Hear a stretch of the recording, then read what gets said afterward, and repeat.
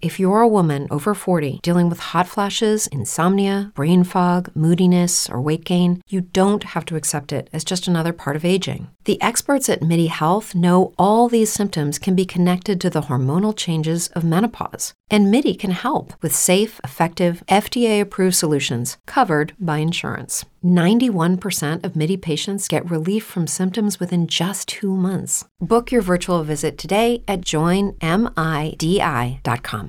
It's true that some things change as we get older.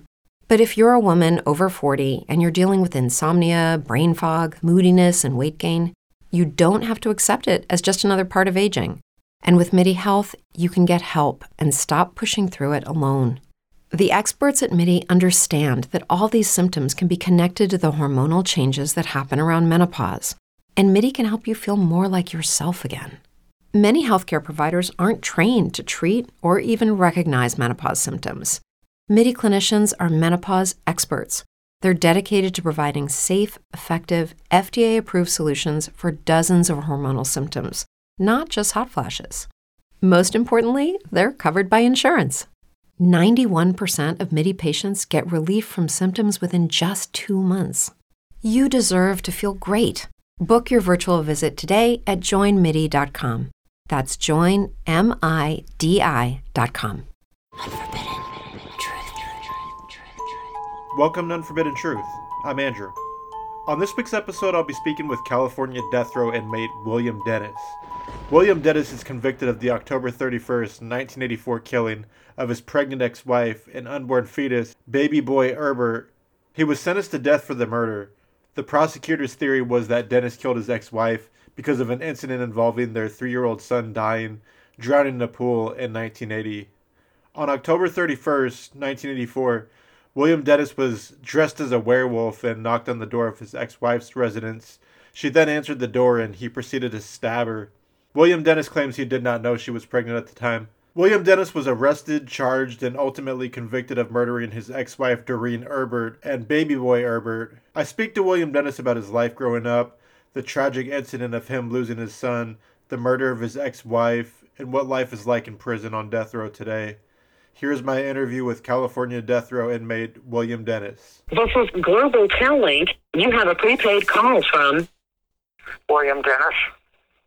an inmate at the California State Prison, San Quentin, California. What was your childhood like growing up? Well, in some ways it was good, in some ways it was bad. I kind of lived a normal childhood as far as, my parents weren't poor. They weren't rich, but they weren't poor. I never went hungry at the age of about 10 years old or so, I ended up getting kind of fat. And that made it harder. And I'm hard of hearing, too, so I had to wear a hearing aid. So sometimes kids would laugh at me about stuff like that and tease me more than the average kid would get teased. In that I liked going to school. I, got decent grades, not great grades, but decent grades. And I even went on to junior college, in college. Did you ever suffer any type of abuse or trauma growing up as a child? No, not from my parents. My parents were very good parents. Have you been diagnosed with any mental illnesses? Oh, the psychiatrists nowadays are saying that I'm kind of delusional, and that I don't feel that to be the case. It's on more of a legal terminology than having to, do something like see a psychiatrist or anything like that. What were your early years growing up, behavior-wise, throughout your teenage years? Well, I was one of the, better kids, better behaved kids. But then there was a time period where about from 5th grade to, we'll say 8th grade, where it seemed like I needed to get into more fights than most kids would. I wouldn't say I was violent. I'd be picked on because I'd be fat and hard of hearing. so they would pick on me and even try to, pick fights on me. As far as throwing the first punch, I only did that one time, and all in growing up. So I always waited until I was hit first. What were your first few relationships in life like? I was very shy with girls when I was in my teenage years. How old were you when you met your ex-wife, Doreen, the victim in this case? How old were you? Okay, I see. Met her in January of 71, so I was 20. No, January 72, 72, so I was 21. How old were you when you finally married her? Okay, we got married in August of 72, so I was 22 then. So not much time had passed between you guys getting together then getting married? Right, we met in January and got married in August. When you two were together before you were married and after you were married, what were your guys' relationship like? Was it steady? Was it rocky? Did you guys fight a lot? Was it the ideal marriage? Well, at first it was very good, and we didn't fight a lot. We had a few arguments, but very minor. What kind of fights would you guys get into? Like, what would you guys fight about? Oh, well, usually it was about money back then.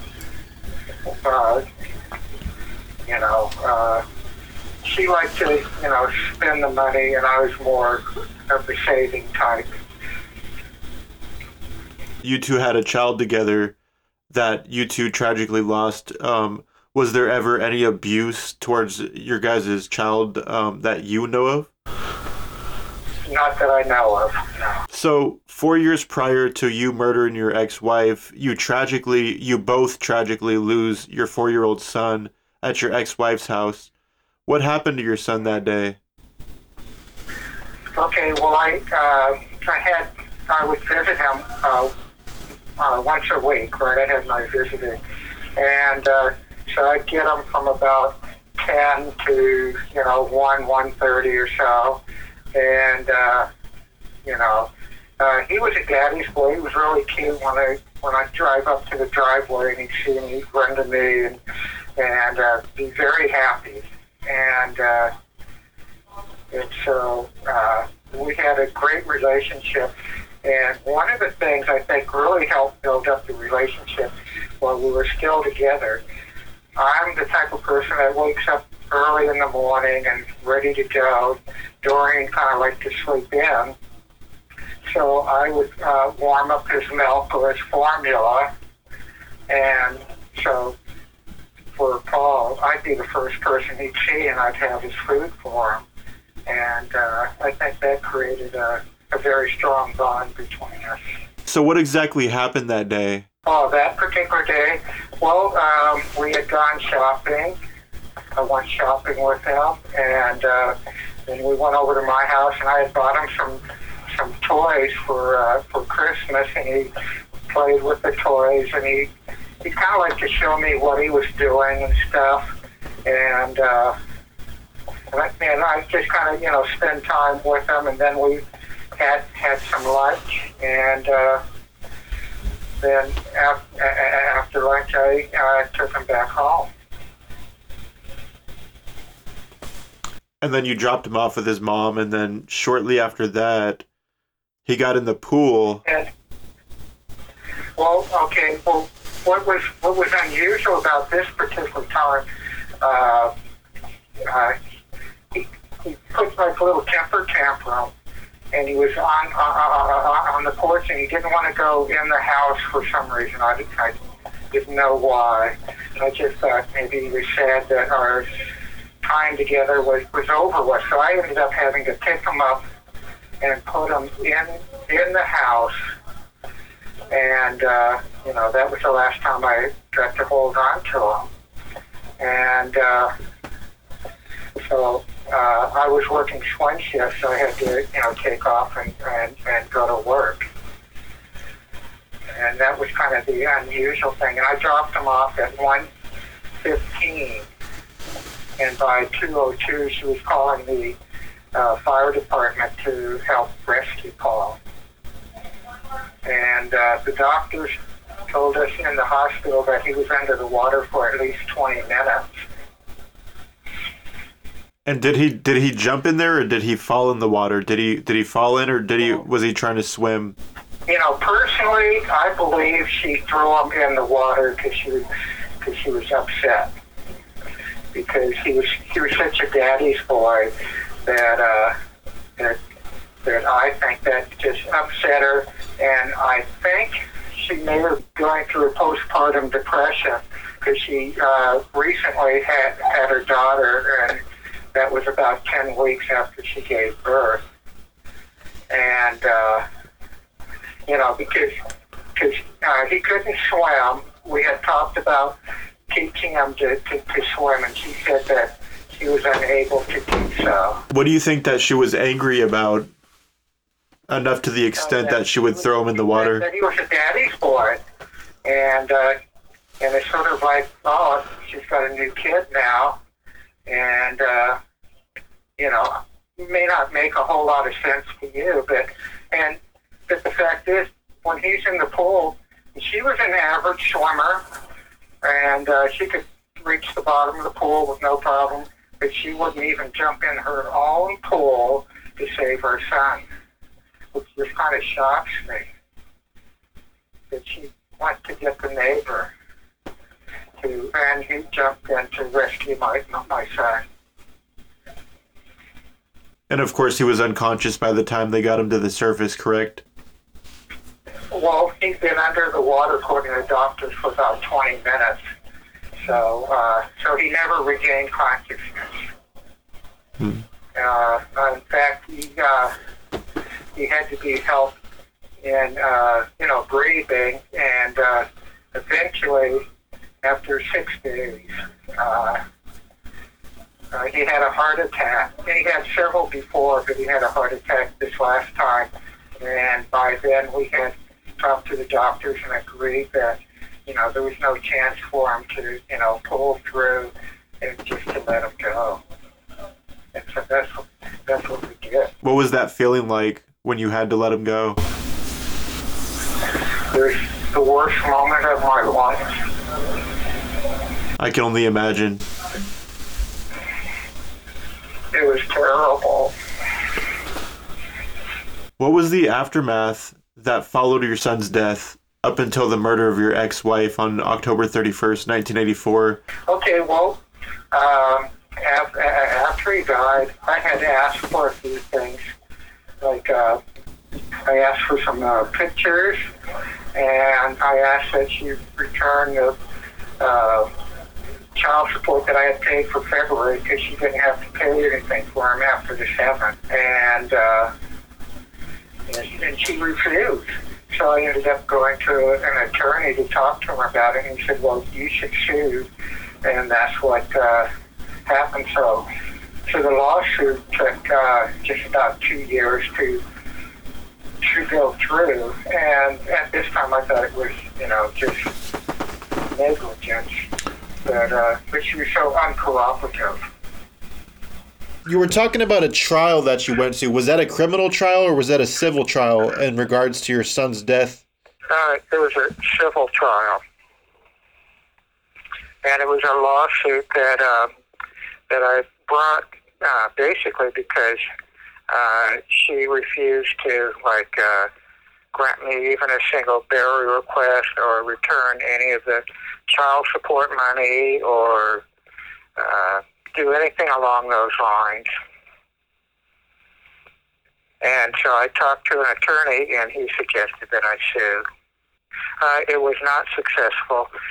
It took place in February, the last couple of days of February of 1982, and even though there was a total of 7 people testifying, there were the Herberts, there was myself, and 4 witnesses that I call neutral witnesses because they had nothing to gain or lose based on their testimony. 2 of them were paramedics that had come to the rescue at the time, and 2 others were actually friends that she had invited for a barbecue. believe it or not, in December, and they had seen the fence, and they said the fence was in bad shape. The paramedics said the fence was in need of repair, and I said the same thing, and they said the fence was A-OK. And so the jury voted 9-3 that there was absolutely no negligence, so that I would not receive a penny in compensation for the loss of my son. And how did you feel after that? Oh, it was devastating. I was in utter shock. It actually, I actually feel like I went totally insane there for a while, because I just couldn't believe how a jury would believe that a child drowning in the pool, and the fact that she wouldn't even jump in the pool, they got a neighbor to rescue him, that they would feel that there was no negligence involved. Well, I was just doing what any typical person would do if they lost a child that drowned in somebody's care, because I dropped them off at 1:15. At 2:02, she called the paramedics to rescue Paul. And so that's 47 minutes after I dropped him off. And the doctor said that he was in the water for at least 20 minutes. And then to think that she could swim, and I knew she could swim just fine, she wouldn't even jump in her own pool to save her son. And so then, after the jury decided that there was absolutely no negligence, I had to try to figure out what happened. And one guy at work said maybe she wanted him dead. And that sort of like made everything click. Like, yeah, that's why she wouldn't jump in the pool. She wanted him dead. And that's why he was in the water for such a long time. She wanted him dead. And so why would she be so mean to me not to grant a single burial request? Why would she not be willing to share the pictures where I said I would make copies and she said no? Why would she refuse to, give back the child support that she wouldn't have had time to use if she cared at all? But so that's why I believe she killed Paul deliberately. Following that day, what was the aftermath that followed your son's death up until the murder of your ex-wife on October 31st, 1984? Well, actually, it was he drowned on February 7th, 1980, and he died February 13th, 1980. And the first few weeks, I was asking her for some things, and she said no. Then I went and saw an attorney, and then the attorney said that he felt the best thing to do would be to bring a civil lawsuit, and so that's what we did, and it took almost 2 years to bring that to trial. And then after the trial, I was like, just kind of stir crazy, to be honest with you, and then I was very angry that she wouldn't jump in the pool, and that I now believe that she had killed Paul deliberately. So was this your main motivation the night of the murder of your ex-wife? Yeah. With that being said, can you walk us through the murder? What happened leading up to you walking up to the house on Halloween of 1984? Well, it's really kind of hard to, say why I decided that particular day, because that kind of stuff's a little bit fuzzy. I just hated her, and so that's what happened. So what happened? You show up to the door and you're dressed up in some type of costume? Yes. What were you wearing that night? Well, I happened to have a wolf's mask, and I had a machete, and then she answered the door, and then I went ahead and attacked her. Did you just start hacking at her, or were you stabbing her?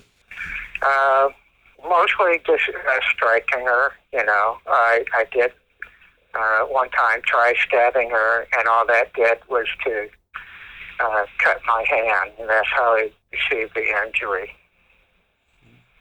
And I had dropped the machete, and then the one thing I said to her, "You killed my boy." So that way she kind of knew it was me. Do you remember about how many times you hacked her? It seemed like about 20, but I'm not sure. After investigators find her, it's later pieced together that she was 8 months pregnant and the fetus died as well that night. Did you know she was pregnant? And if so, did that make you angry that she became pregnant with another man's child? No, that did not bother me at all.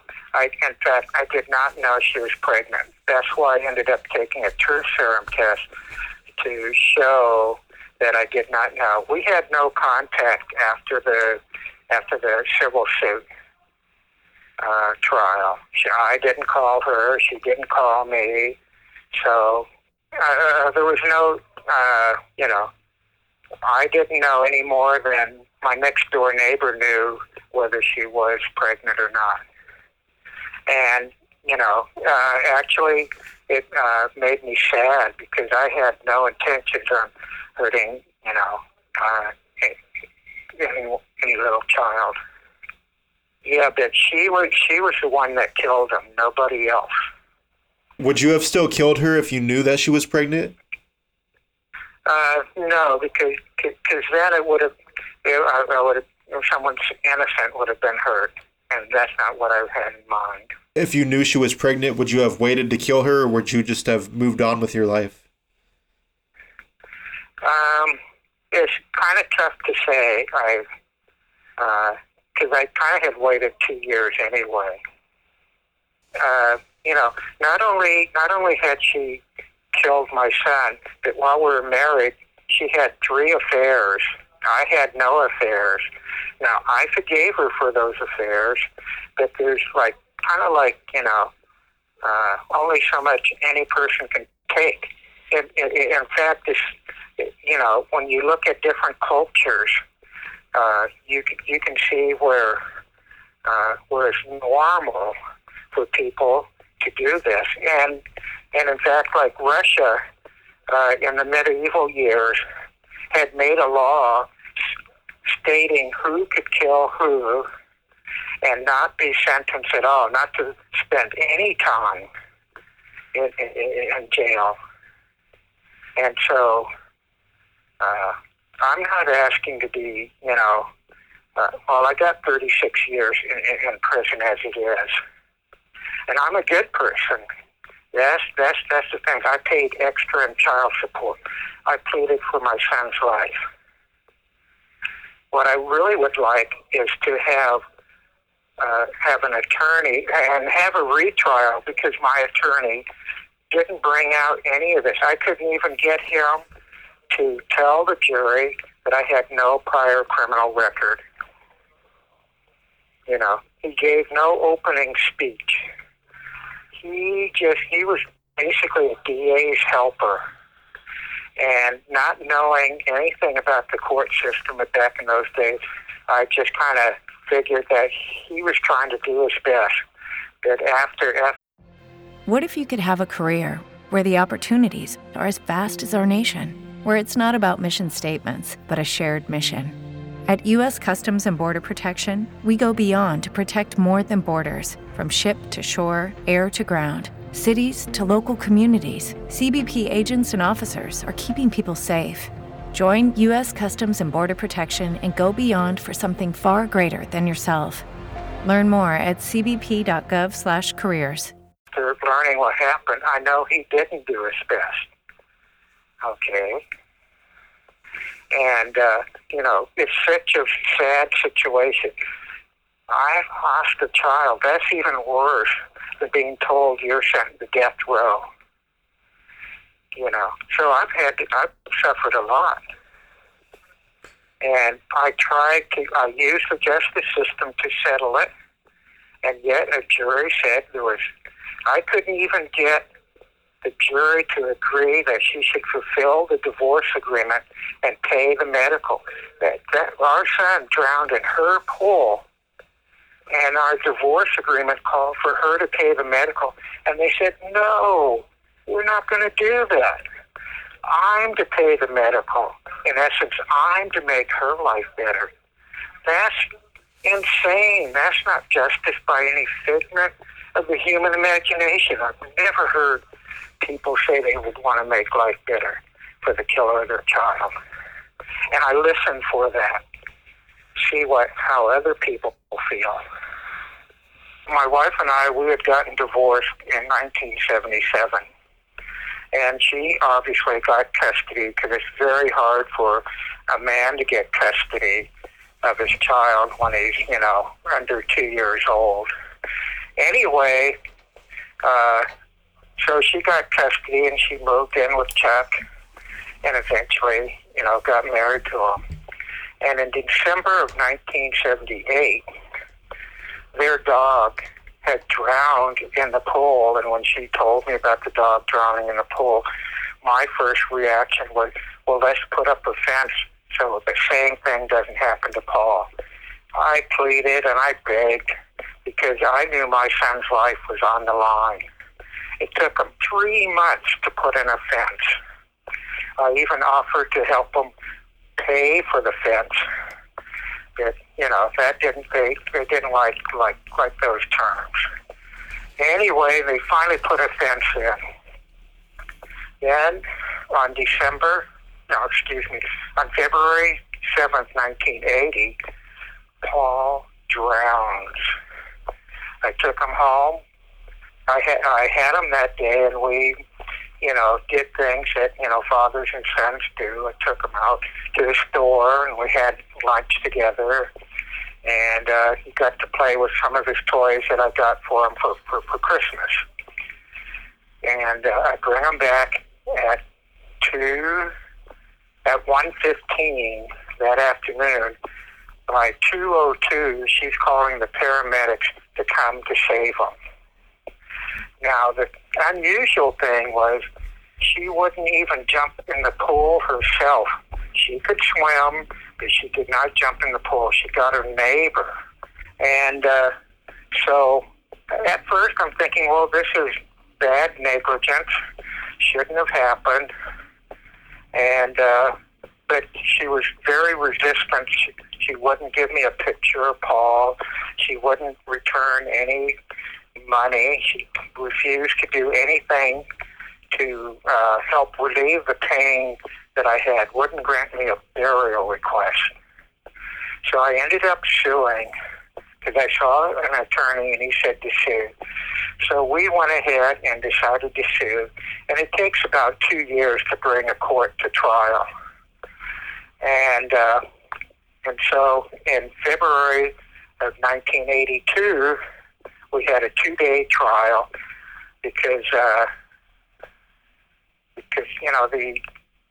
the insurance company didn't want to settle beforehand.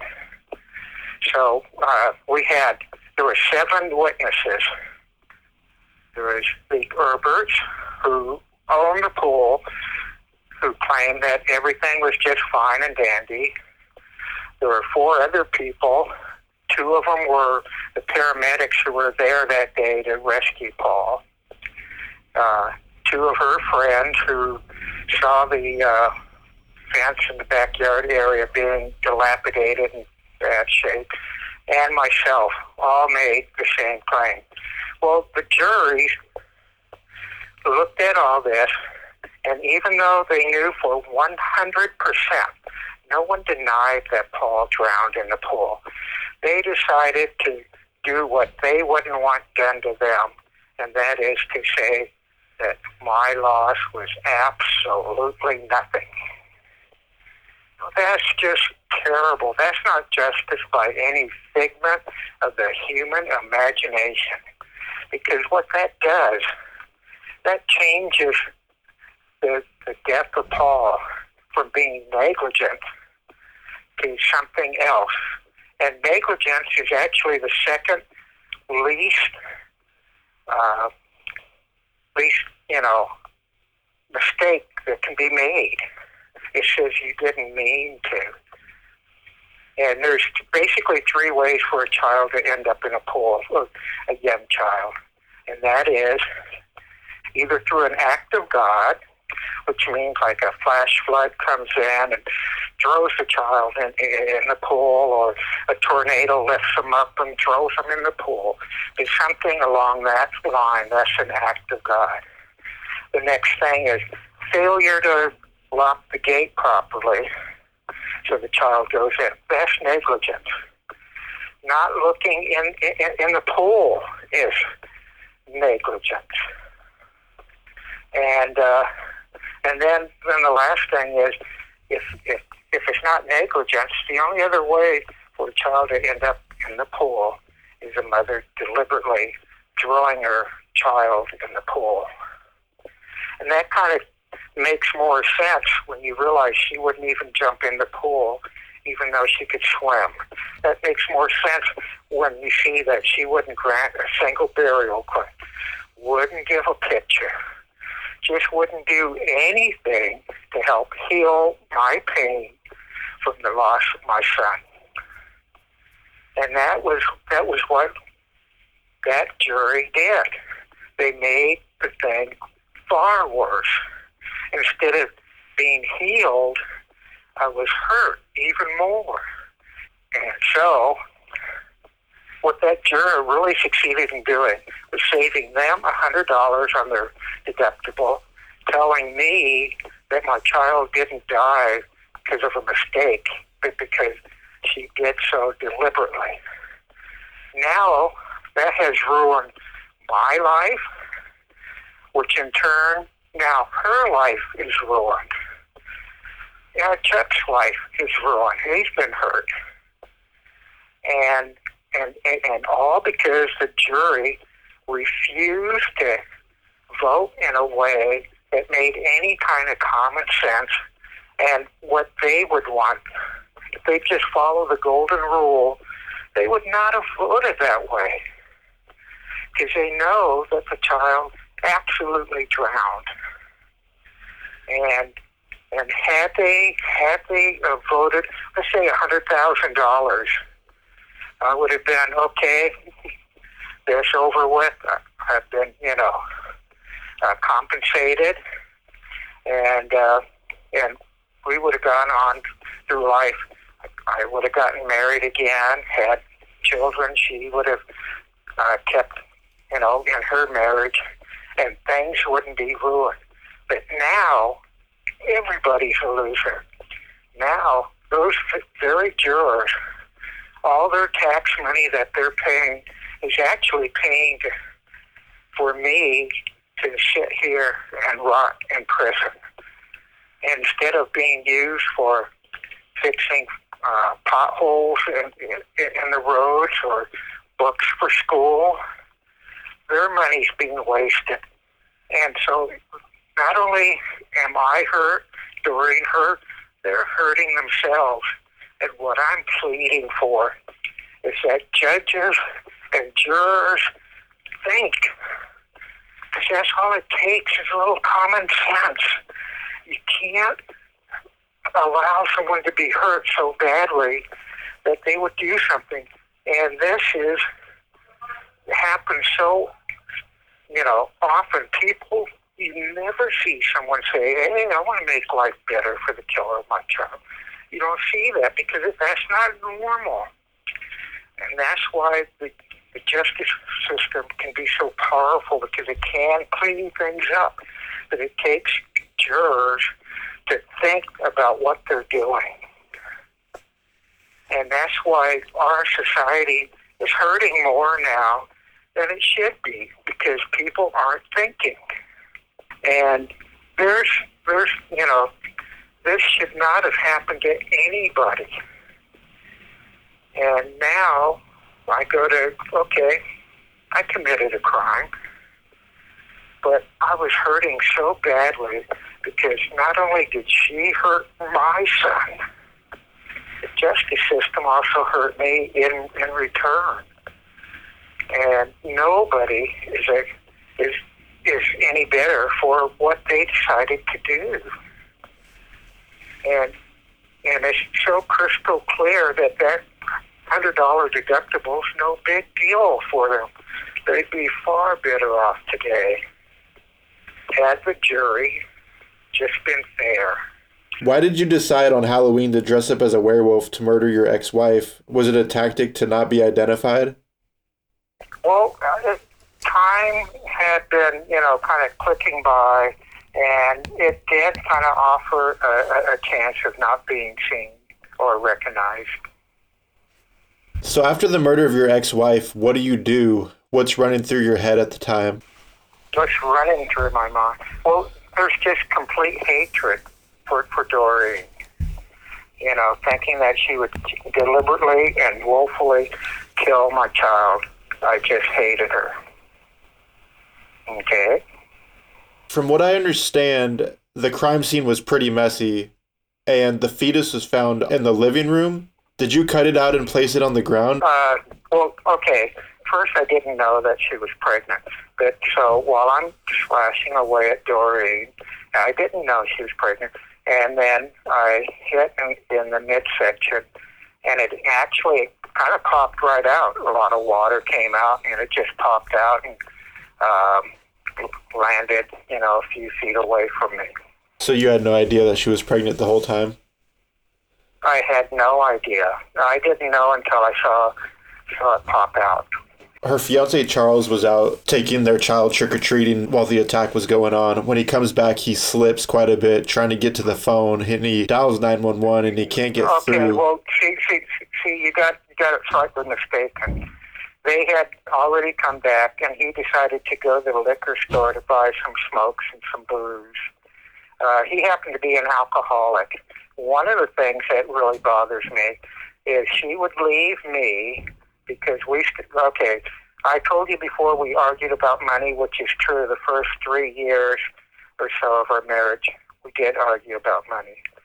But in the last year of marriage, she was getting into drugs, and I would try to get her to stop taking drugs. And I believe now that she decided to divorce me because I was, pressing her too much to quit taking drugs.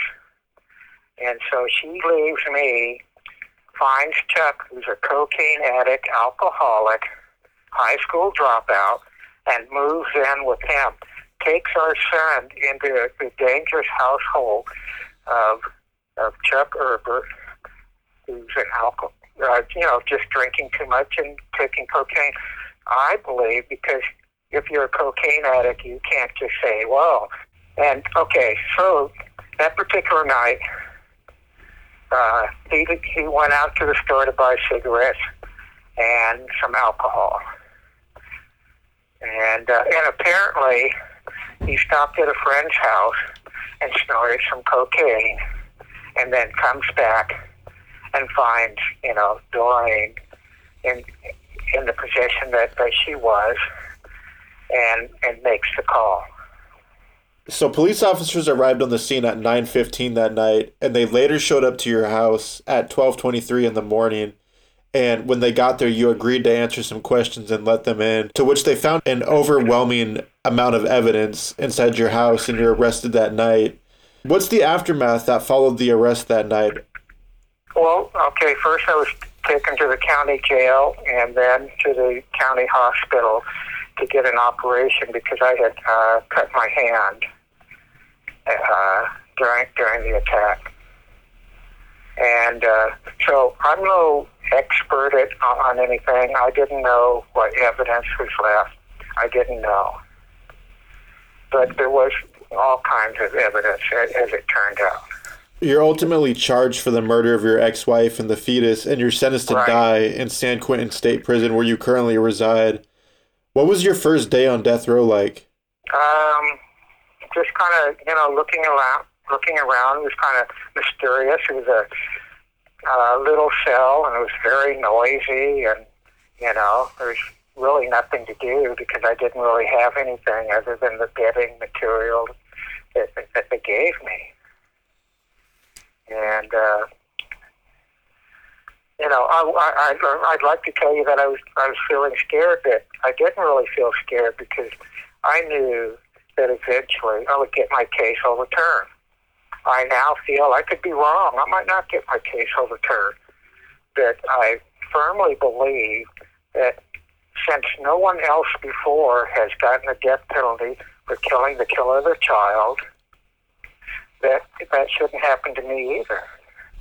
All I really want is an attorney to represent me, be my advocate, and not be a DA helper like Tito Gonzalez was, who was my trial attorney at the time. He gave a terrible representation. Didn't tell the jury about what happened in Paul's death or any of that kind of stuff. And we live in a society that in the past 130 years, we've not executed a single woman for killing her husband, no matter what the reason was. Okay? We've never, we've executed 49 men for killing their wife.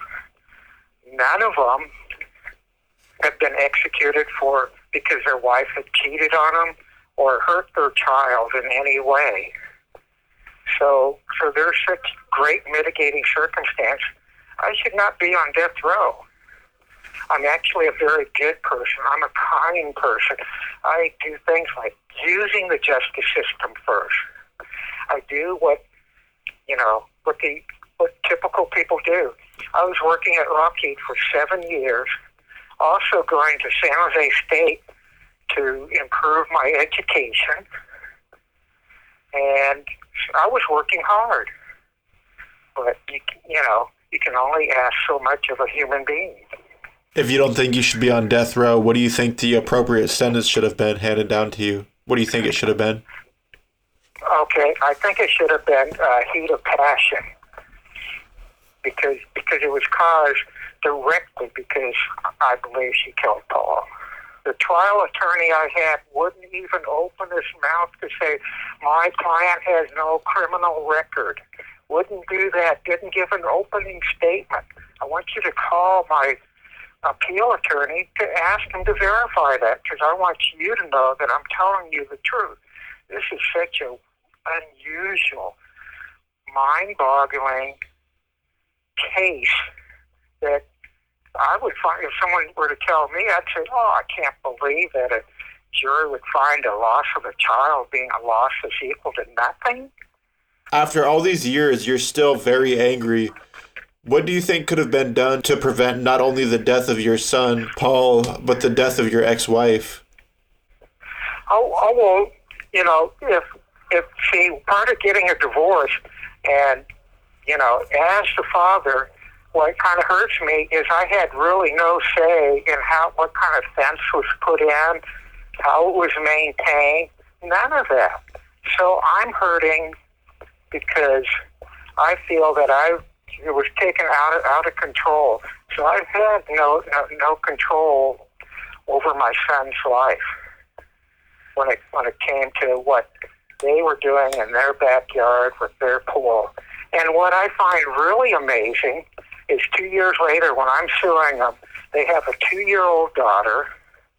They have the same frickin' fence in the backyard and still have the pool. The dog had drowned. My son had drowned.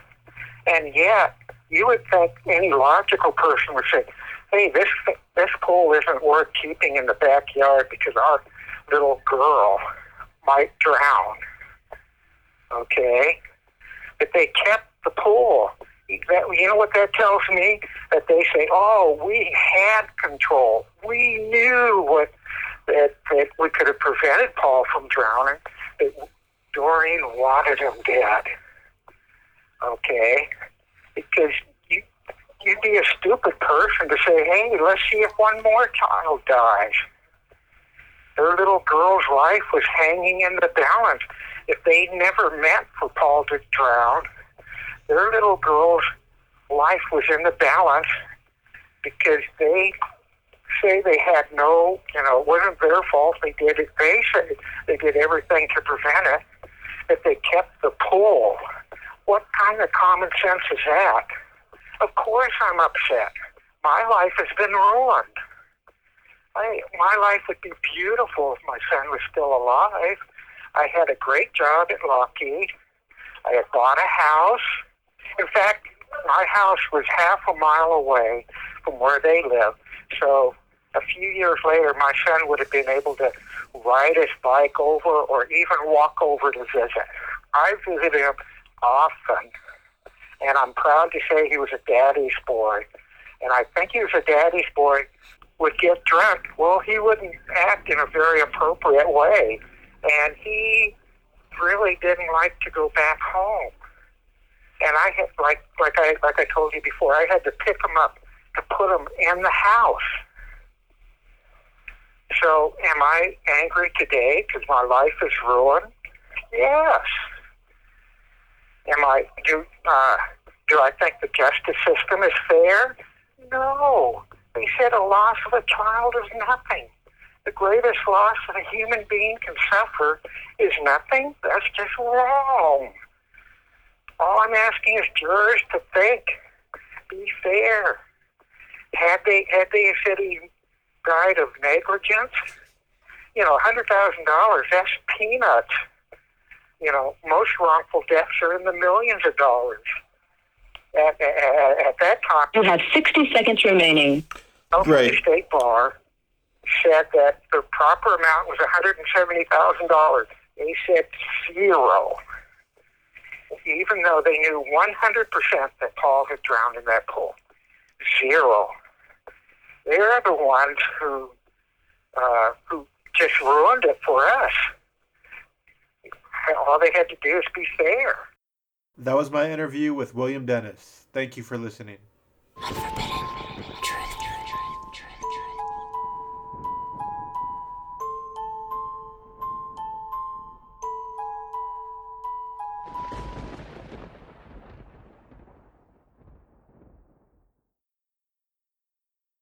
Judy was boring. Hello. Then Judy discovered ChumbaCasino.com. It's my little escape. Now Judy's the life of the party. Oh, baby, mama's bringing home the bacon. Whoa, take it easy, Judy. The Chumba life is for everybody. So go to ChumbaCasino.com and play over 100 casino-style games. Join today and play for free for your chance to redeem some serious prizes. ChumbaCasino.com.